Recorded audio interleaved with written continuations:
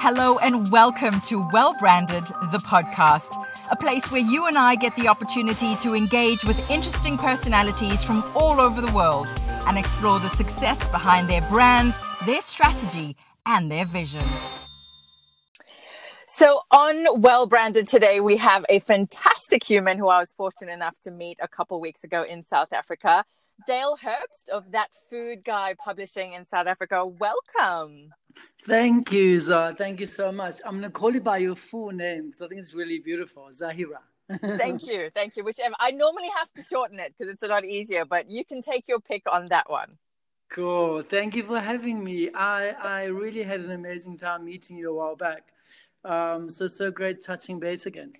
No, amazing. Now, Dale, I think it's very rare that we get to delve into the brain and the life of a guy in publishing. And I think it's something that's quite interesting to a lot of people because I feel like for a while back, maybe 6 or so months, everyone that I knew was talking about writing a book or starting a book.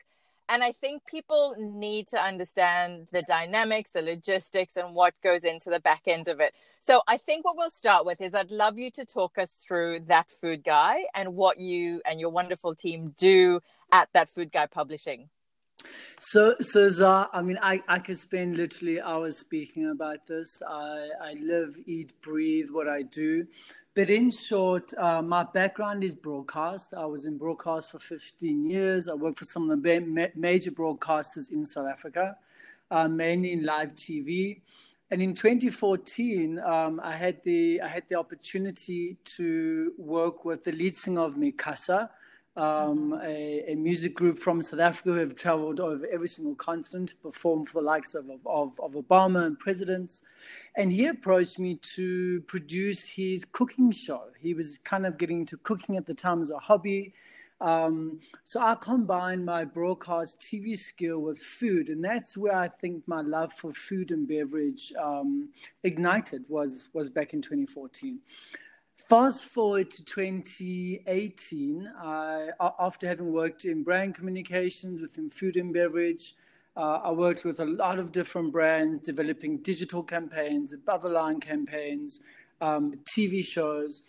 2018, I woke up, and this normally happens every year around my birthday, where I have a bit of an epiphany. I'm like, okay, what's next? I really love challenging myself. 2018, around about May, June, I woke up and I was like, what can I do to specialize my business? And how can I officialize my love for food and beverage? So I decided to launch an advertising agency called That Food Guy, specializing in food and beverage. So I took all my knowledge from broadcast and brand communications and plowed it into this one brand and started building That Food Guy. Fast forward to 2019, so a year later, or a little bit just before that, actually, I was approached by this really beautiful lady on Instagram. I'd never met her before, Nakia Myatt. We met towards the end of 2018, and she said to me, Dale, I want to work with you. I'm not sure what I want to do, but let's do something. I'm like, okay, let's do a tea. We did a tea at the Hyatt in Johannesburg. Yeah. So I met with Nakia Myatt at the Hyatt, and she said to me, Dale, I have a proposal for a book. Will you consider publishing my book? And I said to Nakia, I'm not a publisher. You know, I've worked on 3 cookbooks before. I've worked with some of the major publishers in Africa. I'd worked on Sarah Graham's book with Penguin. I'd worked on Jay Something's book with Quivertree. And these are really big publishing houses in South Africa. Yeah. Anyways, I left the conversation, and a few days later, I phoned and I said to her, I'm going to open a publishing company. It's a sister company to That Food Guy. I'm going to call it That Food Guy Publishing, and I'm going to publish your book. And that's how That Food Guy Publishing was born. I think a bit of a brave decision, but I think in the moment of making that business decision, I also saw the gap, I think, in our marketplace. A lot of up-and-coming brands, a lot of chefs, home cooks, food people don't have access to major publishers and don't have access to knowledge around how to publish a book. Simple things like, what is a manuscript? How do you start writing a book? I get on average maybe 10 to 15 mails a week from people locally, um, asking me, Dale, how do we start writing? So there definitely was a gap and definitely a lack of knowledge at the time around how does one put together a publication, whether in print or online. And Yeah. then a few months later, we published Nakia Mai's cookbook. We managed to get it into some of the major retailers in South Africa. We've sold over 2,000 copies in 5 weeks. And I'm super proud of the process. And that's kind of like in summary on where Dale is at the moment. Dale Yeah. is the CCO, he's this chief creative officer, he's this creative entrepreneur. Yeah. I currently run two companies, that Fugai and that Fugai Publishing. I have a shareholder in that Fugai Publishing, Funeka Pupeta, and she just brought so much amazing energy into my space and definitely an African perspective. So Yeah. something we really pride ourselves on, I think, is also telling stories from an African perspective is quite important for Yeah. us. It's easy to tell a European story. It's easy to tell an American story. But if you're writing a book in Dubai, you want to, and even you, I mean, I believe you're South African born, right? Yeah. Yeah. Absolutely. Yeah. But even living in Dubai, I mean, if you had to write a book, your perspective is probably going to be South African, but probably morphed with a bit of Dubai, with some of your travels, and it's so important to tell those stories. Yeah. And when I had a meeting with who is my friend and turned business partner for Nega for that Fugai Publishing, I said to her, if there's one thing we do in this company, let's stay true to each brand. So for Nakia, her family and her background is Hindu. She married into a Muslim family. If we're going to tell the story, let's tell their story. Let's not tell a story that's not authentically her. Absolutely. And that's quite important in my life. I have many different colleagues and business friends and friends from all different walks of life. And I feel like these people and their stories inspire me just to tell authentic stories, whether it be a book, whether it be a digital campaign. I'm working on a very, very exciting campaign at the moment through that Fugai, through my advertising agency. I can't say too much now, but the product was started 25 years ago, and the grandfather of this family who owns this, there's so much rich story that hasn't been told. So to develop a campaign and develop a brand story around that excites me so much. Yeah. I think at the base of it all, I'm a storyteller. I love telling stories. Yeah. Whether that be through recipes, whether that be through an Instagram feed. And I think just branding that's on purpose is really the goal. I think, I mean, if we go back to where I met you, it was at Nakia's launch. I've known Nakia a little while now. And I think there's so many things of what you said that I pick up on. I mean, my background's branding and PR, and I'm transitioning now into a different space of consulting and supporting and authenticity. And, there's a lot of online webinars and courses that will be out, but that's exactly it. The core of my focus as a brand storyteller, which is, I think, similar but different to what you're saying see, is about authenticity. And I think there's so much in the product, and that's what I said to you when I met you, is this is a food, it's a book about food and recipes, but there's so much more to what is in here in terms of lifestyle and the way it was shot and the attention to detail on pages and colors and graphics. But if we were to go back, because there's so many things I think I could ask you questions on, but if we were to go back to the process of publishing, I think the step before how is whether to. I know just being in Dubai, there's amazing talent and an incredible resource base of, women and men that know incredible things about food, but whether or not to go the route of a recipe book or a lifestyle publication, at what point or what do you assess criteria-wise before making that decision? I feel like that's such an important question. And I want to just insert a bit of a question there. So what is the criteria? And also what? So for me, there are different types of formats of books. I think a lot of people think, let's publish a cookbook, a recipe book, or just a normal book. but it has to be print. We live in a digital age at the moment. So also the what is quite important. Are we publishing a 300-page book? Are we publishing a 20-page book? And what are the needs and what does your consumer base want? So coming back to criteria is very, very important. As we know, the print market and getting cookbooks into retail and making sales it's a hard game globally. It's a hard game. Yeah. If you're on Oprah's list, perhaps you can sell 10 or 50,000 copies in your first week. But very few people have access to those lists and not much access to marketing. So with this book, I think Nakia, she definitely ticked all the boxes for us. And some of those boxes was, has she released her book before? No, it was her debut book. She had a very, very strong online presence. So her Instagram played an extremely important part of our marketing and digital strategy. I think content and creative is a very, very huge consideration. So Nakia came with, I think Nakia had about 250 recipes for us to choose from and to include in the book. Only 70 to 75 made the final publication. But creative, I get approached by a lot of people who say to me, Dale, please help us publish a book. And I'm like, okay, do you have 75 recipes? And a lot of people don't have 75 unique recipes. Yeah. So creative is also an incredibly important part. And then I think the common thread of our conversation is story. Nakia had a story to tell. She had a story to tell about her family, her background, her kids, her mom, and most importantly, the food. So creative is definitely a consideration. So it's a bit of everything.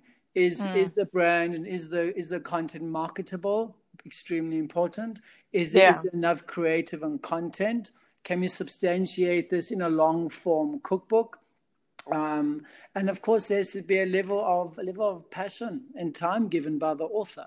A lot of authors, will send you a manuscript or a proposal for consideration, and they expect the publisher to kind of do all the work. But it really is a collaboration. I'm all for partnerships and collaboration. And I think the creative process is all about coming together. It's creative minds coming together and birthing a concept or birthing a book. So with our debut book, even though this wasn't my first book, this was my fourth book, but my first book in that Fugai Publishing, I think I'd learned from all the other books I worked on that, wait a moment, we can't just publish. We have to kind of tick boxes. The criteria you speak about was so important. And Nakia really ticked all the boxes. She worked incredibly hard. We spent hours. Also, I think also understanding that publishing is not a 3 or 4 week process.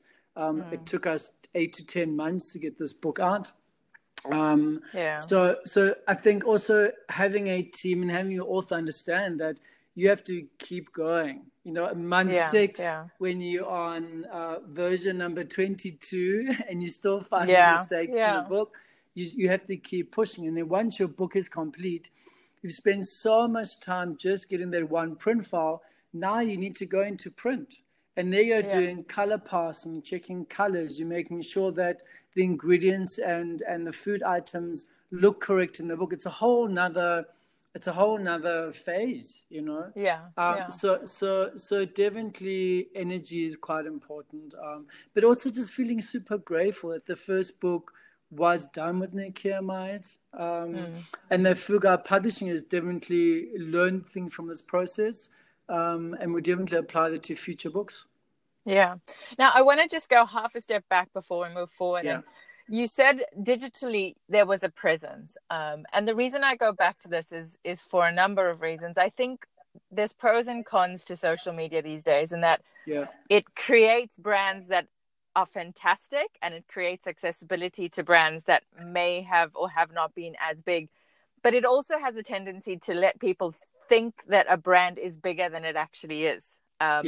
So how do you assess, you say there was a presence on Instagram and, she had a great following on Instagram, but you and I know from a brand perspective that a following and a presence on Instagram doesn't always relate to bottom line. So where do you kind of assess personality, particularly with personal brands, where do you assess the strength of a person's presence on social media platforms and how that could relate to a product or a tangible sale? So I think it's a combination of two things, and this is just from my experience. And I've worked with a lot of brand people who say to me, data, data, data, look at the figures, look at the analytics, look at the stats. I use two things in my decision-making process. I use data. Of course, we can't ignore analytics on Instagram, but I also use something which I believe I've been gifted with, which is brand intuition. So I have a very strong brand intuition that can really say, and I know it's quite hard to measure, right? Because I can sit in a boardroom sometimes with execs and they'll say to me, Dale, how do you know this is going to work? How do you know this brand is going to sell? And sometimes the data doesn't say that Nikia's book will sell, but sometimes your intuition and sometimes all the creative elements just add up and it makes sense. So it's a bit of both. I remember sitting in a few retailers' offices with some of the MDs of some of the major groups in South Africa. And the one buyer said to me, she's like, I get it, beautiful creative. She's like, but like Nikia's got a strong Instagram, but she hasn't done TV, she hasn't done radio, all these other elements that the more famous foodies and chefs have, your Jamie Olivers, your Nigellas. So a bit of both, in making these decisions, and me looking at a personal brand, I would definitely look at data, look at engagement levels, look at reach, look at impressions, look at authenticity of followers. But then it's also a conversation I have to have with that personal brand. And it's me deciphering, okay, Dale, can you make this commercially viable or can't you? Because I think there also has to be a sense of belief from my side that I can commercialize the brand, because essentially what we did with our first book is we never just published a cookbook with Nikia. We actually commercialized the Nikia and my brand. We have campaigns going live at the moment with At Home. We have campaigns going live with Woolies, which is obviously Woolworths, which is one of the biggest food retailers globally. So a bit of both, I think data. But I think also as brand people, I think we'd agree that from experience, we kind of have to discern. We have to go, okay, we think this is a brand we can commercialize, or you know what, I think it's lacking certain elements. Continue building, continue contributing, and continue building that brand equity. And then you'll get to a point where you go, okay, it's book time. Something similar happened with Jay Something when I was his brand manager back in 2014. He had 5 or 6 years with Mikasa, won many awards, and his decision to go into food was kind of like, okay, what does it mean to do a TV show? And at what point do you do a book? And I think something similar. The numbers made sense. And we had just a lot of interest from brands. So my decision to say to Jay, okay, it's time now for a book. It was a very strategic decision. We had 2 years of building equity and content within the food world. And I think he had built a food community besides music. In summary, I think brand intuition and data, a bit of both. I like data, but I must tell you, I'm not a 100% data guy. I've got all my friends are data people. One of my friends heads up influencers for a major corporation in South Africa, and she's always like, Dale, did you see the impressions? I'm like, yeah, but the content is average, Yeah, exactly. The influencer conversation, I think, is one that can go on forever and a day. And I'm like you. I don't believe you can be one or other. You can't be purely data, and you can't be purely intuition, but it's an interesting balance, because I see it in the UAE, and I think the same I've seen in Australia and people that I speak to in the UK. It's not understanding the various role players or stakeholders involved in a personal brand outside of that false bubble that social media creates. Absolutely. I was in Dubai last year for a few days. I did a Malaysia and then Dubai trip back to South Africa, and I can't remember names, so please forgive me. But I had the most spectacular vegetarian Chinese, like a 7-course Chinese lunch. Yeah. near the Burj Khalifa, I believe. Yeah. And that chef actually also mentioned, she was like, want to do a book. And I asked her the same questions. I'm like, okay, so you have a restaurant, and you can produce this really incredible food. And my tea experience was incredible. I'm a big green tea lover, and she had different green tea leaves. And I just said to her, I'm like, you're so great at what you do, but not every food person, not every chef needs a book. Because you're going to produce a book for your own ego. You're going to produce a book to add as an extension, so it becomes a revenue stream, And I think I kind of like awakened something else in her, because I see she still hasn't done a book, But I hope that a brand like that does get to a point where either it's, okay, I'm ready, or it's, no, I'm not ready. Yeah. So I think then, having assessed, let's just say an individual has done the assessment, they work out that their brand equity is solid enough to consider a tangible product. Then you come to the decision of, do you send a proposal for a publisher to then pick up, or do you self-publish? Now, how do you differentiate which is the right route for you? I think this is an ongoing talking point, ongoing debate between many people. So from my experience, you can go many different routes. I think the traditional route is to write your book concept and get a proposal together in an email and approach the major publishers. And obviously a simple Google in whatever country you're in, major publishers in Dubai, major publishers in South Africa. In those countries, a few will come up. And traditionally, you'll submit a proposal. However, Zah, having said that, it's 2020, and I think the age of digital is really kicking in and is taking over. And I think what needs to be considered here is, do you release? So I want to bring up the conversation. I know I'm fast tracking a little bit, but I want to bring up the conversation around print versus ebook. So the first decision you have to make before you even write a proposal and approach a publisher is, do I want to release an ebook or a print book? If you want to release a print book, I think working with a publisher who has experience is definitely the route to go.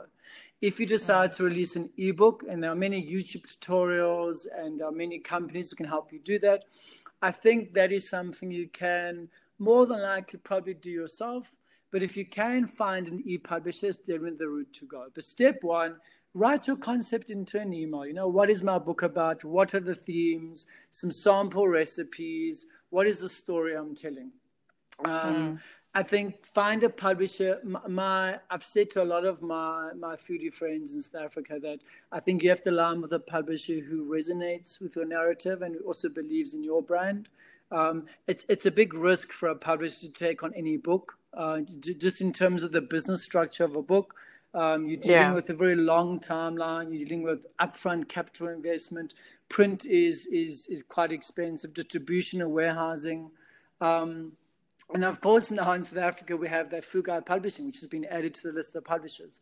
And for us, we're also trying to break down the process of sending, a major publisher an email and you being one of 1,000 people. So really, step one is creative. Just get your creative onto a piece of paper and then align with a publisher that you believe you align with. And you'll know immediately when you speak with a publishing exec, you'll know if you resonate with that person or not. And that's traditionally print. I want to touch on e-publishing a little bit. So I haven't really told anyone, but I'm telling you. So that Fugai Publishing is in the process of launching an e-cookbook shop online. We've signed on about 25 authors. I know it's a lot, but we are about to launch an online platform where you can buy a short form cookbook. So it's much smaller than a traditional print cookbook. It's 30 pages, 12 recipes, and you can purchase that cookbook on our store, and you can keep that cookbook on your virtual shelf. So imagine you had your kitchen shelf or your lounge shelf on our website. You could literally buy a cookbook for a nominal fee and add that to your virtual shelf. So I think e-publishing is going to change the game of how people publish. Personally, I think the e-cookbook and the e-publishing sector is going to change, and maybe also I think perhaps change print in the near future. I think maybe less and less people will print cookbooks just due to cost and due to timelines. Yeah. An e-cookbook you can turn around in 3-4 weeks. A print book you can turn around in 4, 6, 8 months. Yeah. So yeah, I know it's a bit of a long answer, but I think having the print versus e-publishing conversation is also quite an important consideration when someone wants to put together a book. I mean, I couldn't agree more. I mean, for my brand and consultancy type thing, Yeah. there's a lot of tutorial based work. And in theory, it's nice. And I used to say this to PR clients. It is lovely to see yourself in magazines when you buy it or you see it on a shelf and you flip a page and there you are, in pretty colors with nice text. But who's reading that? Who's picking it up? The cost involved, Exactly. the timeline, and the evolution of content really is something you need to and the environment, at the end of the day. And then there's the other side, with launching books. We've managed quite a few launches in the region of authors outside, and then you've got the cost of shipping books from the UK or Australia. All of that is removed when you go the e-route. But if someone is still in love, I mean, there is nothing quite like having a book in your hand and turning the pages. That I can't argue with. Absolutely. And if someone is hell-bent on that process, and like Nakia's, which is a keepsake that you'll pass on and you buy as a wedding gift, what roughly cost-wise, and I know it would vary from region to region, but if someone was looking to do a recipe book or print a lifestyle, travel coffee table book or, whatever different industry, roughly cost guidelines that someone should have in mind before approaching that process? Yeah, so I think it's a very, very important question. So I will use Nikia's book as a case study reference. So on her book, the cost of getting the book onto a shelf is segmented into very different cost categories. So the first cost you have to lay out is creative design and production. So shooting that book, shooting the recipes, testing recipes. I mean, people think that, if you have 80 recipes that just go into a book, every recipe gets tested twice to make sure that the recipe works and nothing is wrong with it.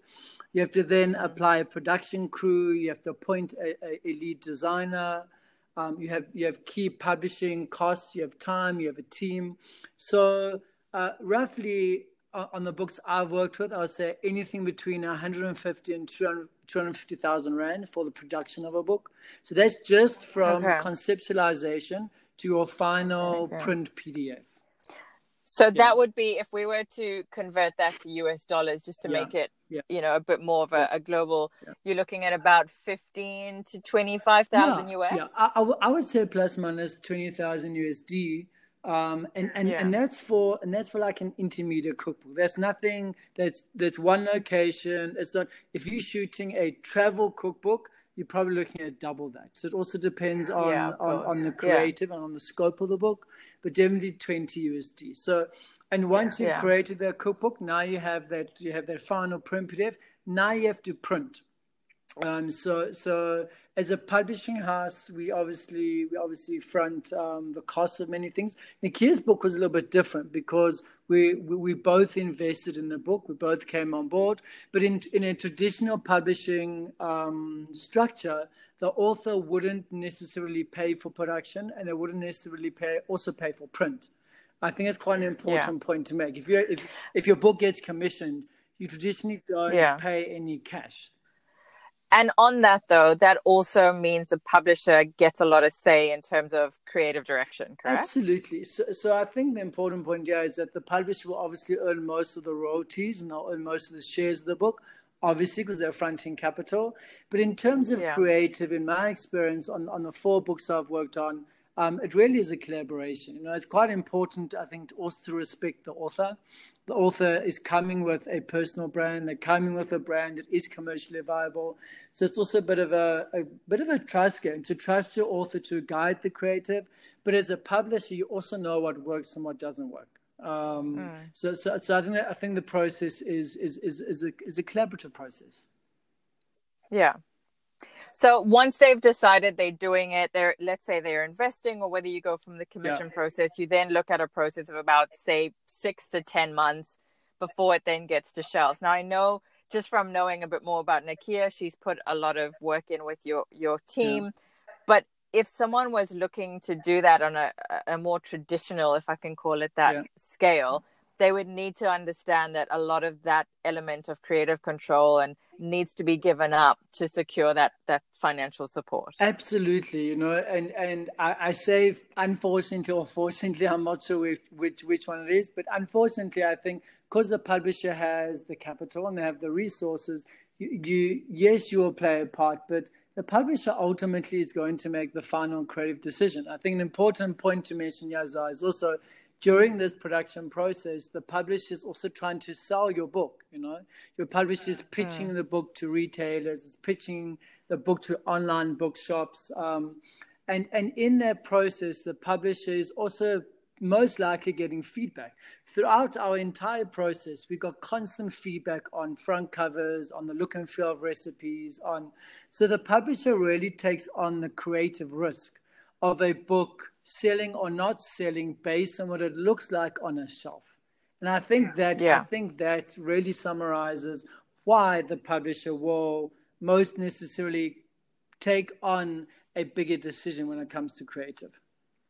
Now, I know I've been in conversations with friends and colleagues that are in the food industry and, you know, haven't really gotten the responses they want from publishers. So they've gone the route of, well, I'll just self-publish. Now, if you are, I know it's a tricky question, and just for the sake of narrowing it down, we can use recipe and food-related content. But if someone was to put a ticket onto what A to Z would cost them, one price, if they wanted to go the route of publishing, use South Africa as a market, because I think if anything, it's only going to be the cheaper end. So someone in the UAE or the UK or Australia needs to consider a bigger budget.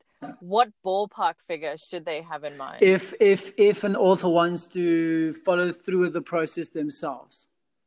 Yes. So I mean, I'll talk from experience, and obviously I can't disclose certain numbers, but of course, but I would say from production to print, through to traditional marketing and digital marketing, you definitely cannot do this book for under 850,000 rand. On Nakia's book was being close to 1 million. But we really did invest a lot in digital. We invested a lot of money into PR, which a lot of cookbooks don't do. And for me, the differentiating factor of the Fugai publishing in South Africa and even globally, you know, I've been in touch with a few publishers. We really went over and beyond the normal investment when it came to digital. I was like, if this book is going to work, we have to have a very strong online presence. We have to do Google advertising. We have to do paid media. So 800,000 Rand is definitely your mark. I don't see doing it for less than that. We also decided to print locally to support local businesses. A lot of people print in India. They do China. They print globally. They print in all different countries. We decided to go locally to Cape Town for two reasons. The first reason was that we had more control over the print process and managing what the book looked like in terms of colors and texture and materials, and just supporting local. It was important for us as a publishing house to support local. Yeah. And I think, I could not be shouting out that message anymore. You know, wherever there is the opportunity, I've recently sort of changed direction, but prior to that, my graphics team all sat in South Africa, and being South African abroad, you want to support the local market as much as you can, but also as a shout out to South African production. I think, like you said, as opposed to China and India, you know, you'll get a sample, you might like it, you might tweak it, and then you got to cross your fingers and hope that the other 100,000 you're printing look the same as that sample. Yeah. So if people were interested in publishing in South Africa, even if their product, production, creative, and all the rest of it was done externally, there is the option to then print and ship from South Africa. Absolutely, definitely. I've had very interesting conversations with printers in South Africa, and for some reason, countries outside of South Africa don't print in South Africa, and these are obviously some of the questions, some of the talking points we discuss on a daily basis. Is how do we promote printing in this country more? You know, and I know it's a cost factor. Our print cost is slightly higher. But at the same time, it's a win-win for all. We're supporting a local printer. Yes, on Nakia's book, our pricing point, one of the questions we got on Nakia's book is, why does the book cost 450 Rand when most local cookbooks here are between 250 and 380, except for your international. So your Nigellas, your Jamie Olivers, and your Gordon Ramsays, all range. Which are all roughly around the $30 mark, if I'm not mistaken. So Nikia's book is very much in line. But we also pitched the book as a hardcover, as thread sewn. That's the way the book is bound together. It's not glued. Yeah. So it's also a quality thing, pricing is a very, very, very important part of the book process. Yeah. And I think going back to just another sort of feather in the cap of printing in South Africa, you're comparing that slightly higher, in inverted commas, pricing to markets where you don't have control over work conditions and, factory conditions and all that sort of thing. Whereas in South Africa, it is third world in terms of a global scale, but your conditions are controlled, they're monitored, there's appropriate working hours, there's no inappropriate. And that's always a question, with particularly now with the state of the ethical world, we're all questioning ethical businesses, yes. 100%. So yes, South Africa might be slightly higher on the scale of third world, but your control and your conditions are completely different. I couldn't agree more. Shout loud. I love that, and I think in both my companies, that's always something I consider is ethics. Ethics is quite important, not overwork. I'm a workaholic. I work 18 hours a day. I love what I do. And I'll wake up on a Saturday and people are like, "Oh, you're working today." I'm like, "Well, it's not work. I love what I do." But also not overworking teams, making sure hours are by. Just I think ethics generally in life, but especially with business, is going to become more and more important, considering where the world is at. Yeah. And my last question before I let you go, Dale, is for someone looking at a project, whether it's food or travel or whichever category, I think going back to the concept of lifestyle branding, there's a lot more than food that has to be thought about if you're looking to do a recipe book. And I know this was the case with the project with Nakia as well. There's wardrobe, there's styling, there's makeup, there's locations, there's a lot of factors that have to be considered on that front. Absolutely. I think people hear cookbook or they hear recipe book and they go, okay, we just have to, we have to test and create 80 recipes. But really, I think part of telling the brand story, part of putting together I like calling it a story food book, because for me, when I read Nakia's book, I really learn a lot about her life, more than the recipes. And I also think we've entered a decade where traditional recipe books and cookbooks are maybe a thing of the past. So I think you have to offer your consumer a little bit more. So if you are curating a cookbook and you travel is going to become an important theme in that book. We want to hear about the countries you've been to along with that recipe. So I think a layer on top of food and on top of recipes is really what is your story? Is it travel? Is it fashion? What are those common themes? And treat those themes as importantly as food. I think it's quite important in creating that manuscript, in creating that book. Which I think as brand professionals is a super exciting time to be in, because your layers are so much deeper and there's so much more from a content perspective to work with. Well, Dale, from looking at the book and being at the launch in South Africa a few weeks ago, I have to say hats off to you and the team. It is a fantastic product. Thank you, Zoe. Thank you for coming all the way here. It was amazing. No, it was an absolute pleasure. And I was super excited to see, again, homegrown and everything that got into it. But also with my branding hat on, just seeing the whole campaign come together and the digital threads that tied up. And, the attention to shooting behind the scenes, which is something you can never go back and do once you've passed that stage. So just having the foresight to to create the story and create the full picture. I mean, we produced a 4-part video series in the book, and I always say to authors and creatives, the one thing we always forget is to document the journey. You know, how are you going to tell the story of how you got to this point of having this book if you never document it? I think it's one thing we did well. It's something that Kia always reminded me. It's like, Dale, we have to shoot stills, we have to shoot video. And I had a really amazing post-production team who put that series together. And I think that also aided and helped tell the story of the book.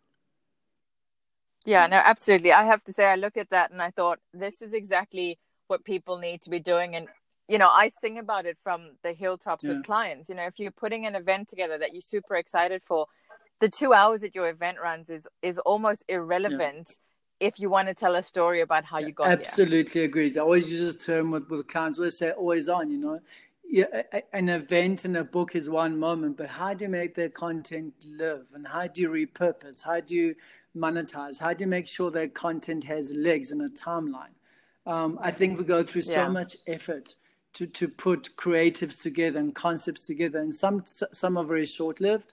But I think they need to be long-lived. You know, I think the Nakia 4-part video series will live on for many months, if not years. Someone will find it on YouTube and go, "This is amazing. They created a book in 2019. It released in 2020. This is the journey. We've documented it," which I think is the most important thing. Yeah. Well, that's incredible. Dale, thank you so much for your time. Thank you, Zara. I can't wait to see what else comes out of that food guy, whether it's publishing or agency. And really grateful for your time. I could talk to you for hours. Thank you so much. Oh, I could too. Thank you, Zara. Thank you. Take care. Bye-bye. Bye-bye. Thank you for joining me on an episode of Well Branded, the podcast. Subscribe for the latest episode right to your inbox and pop by the website at www.bewellbranded.com. You'll find me on Instagram and Facebook at BeWellBranded, and I would love to hear from you. I hope to catch you on the next episode soon.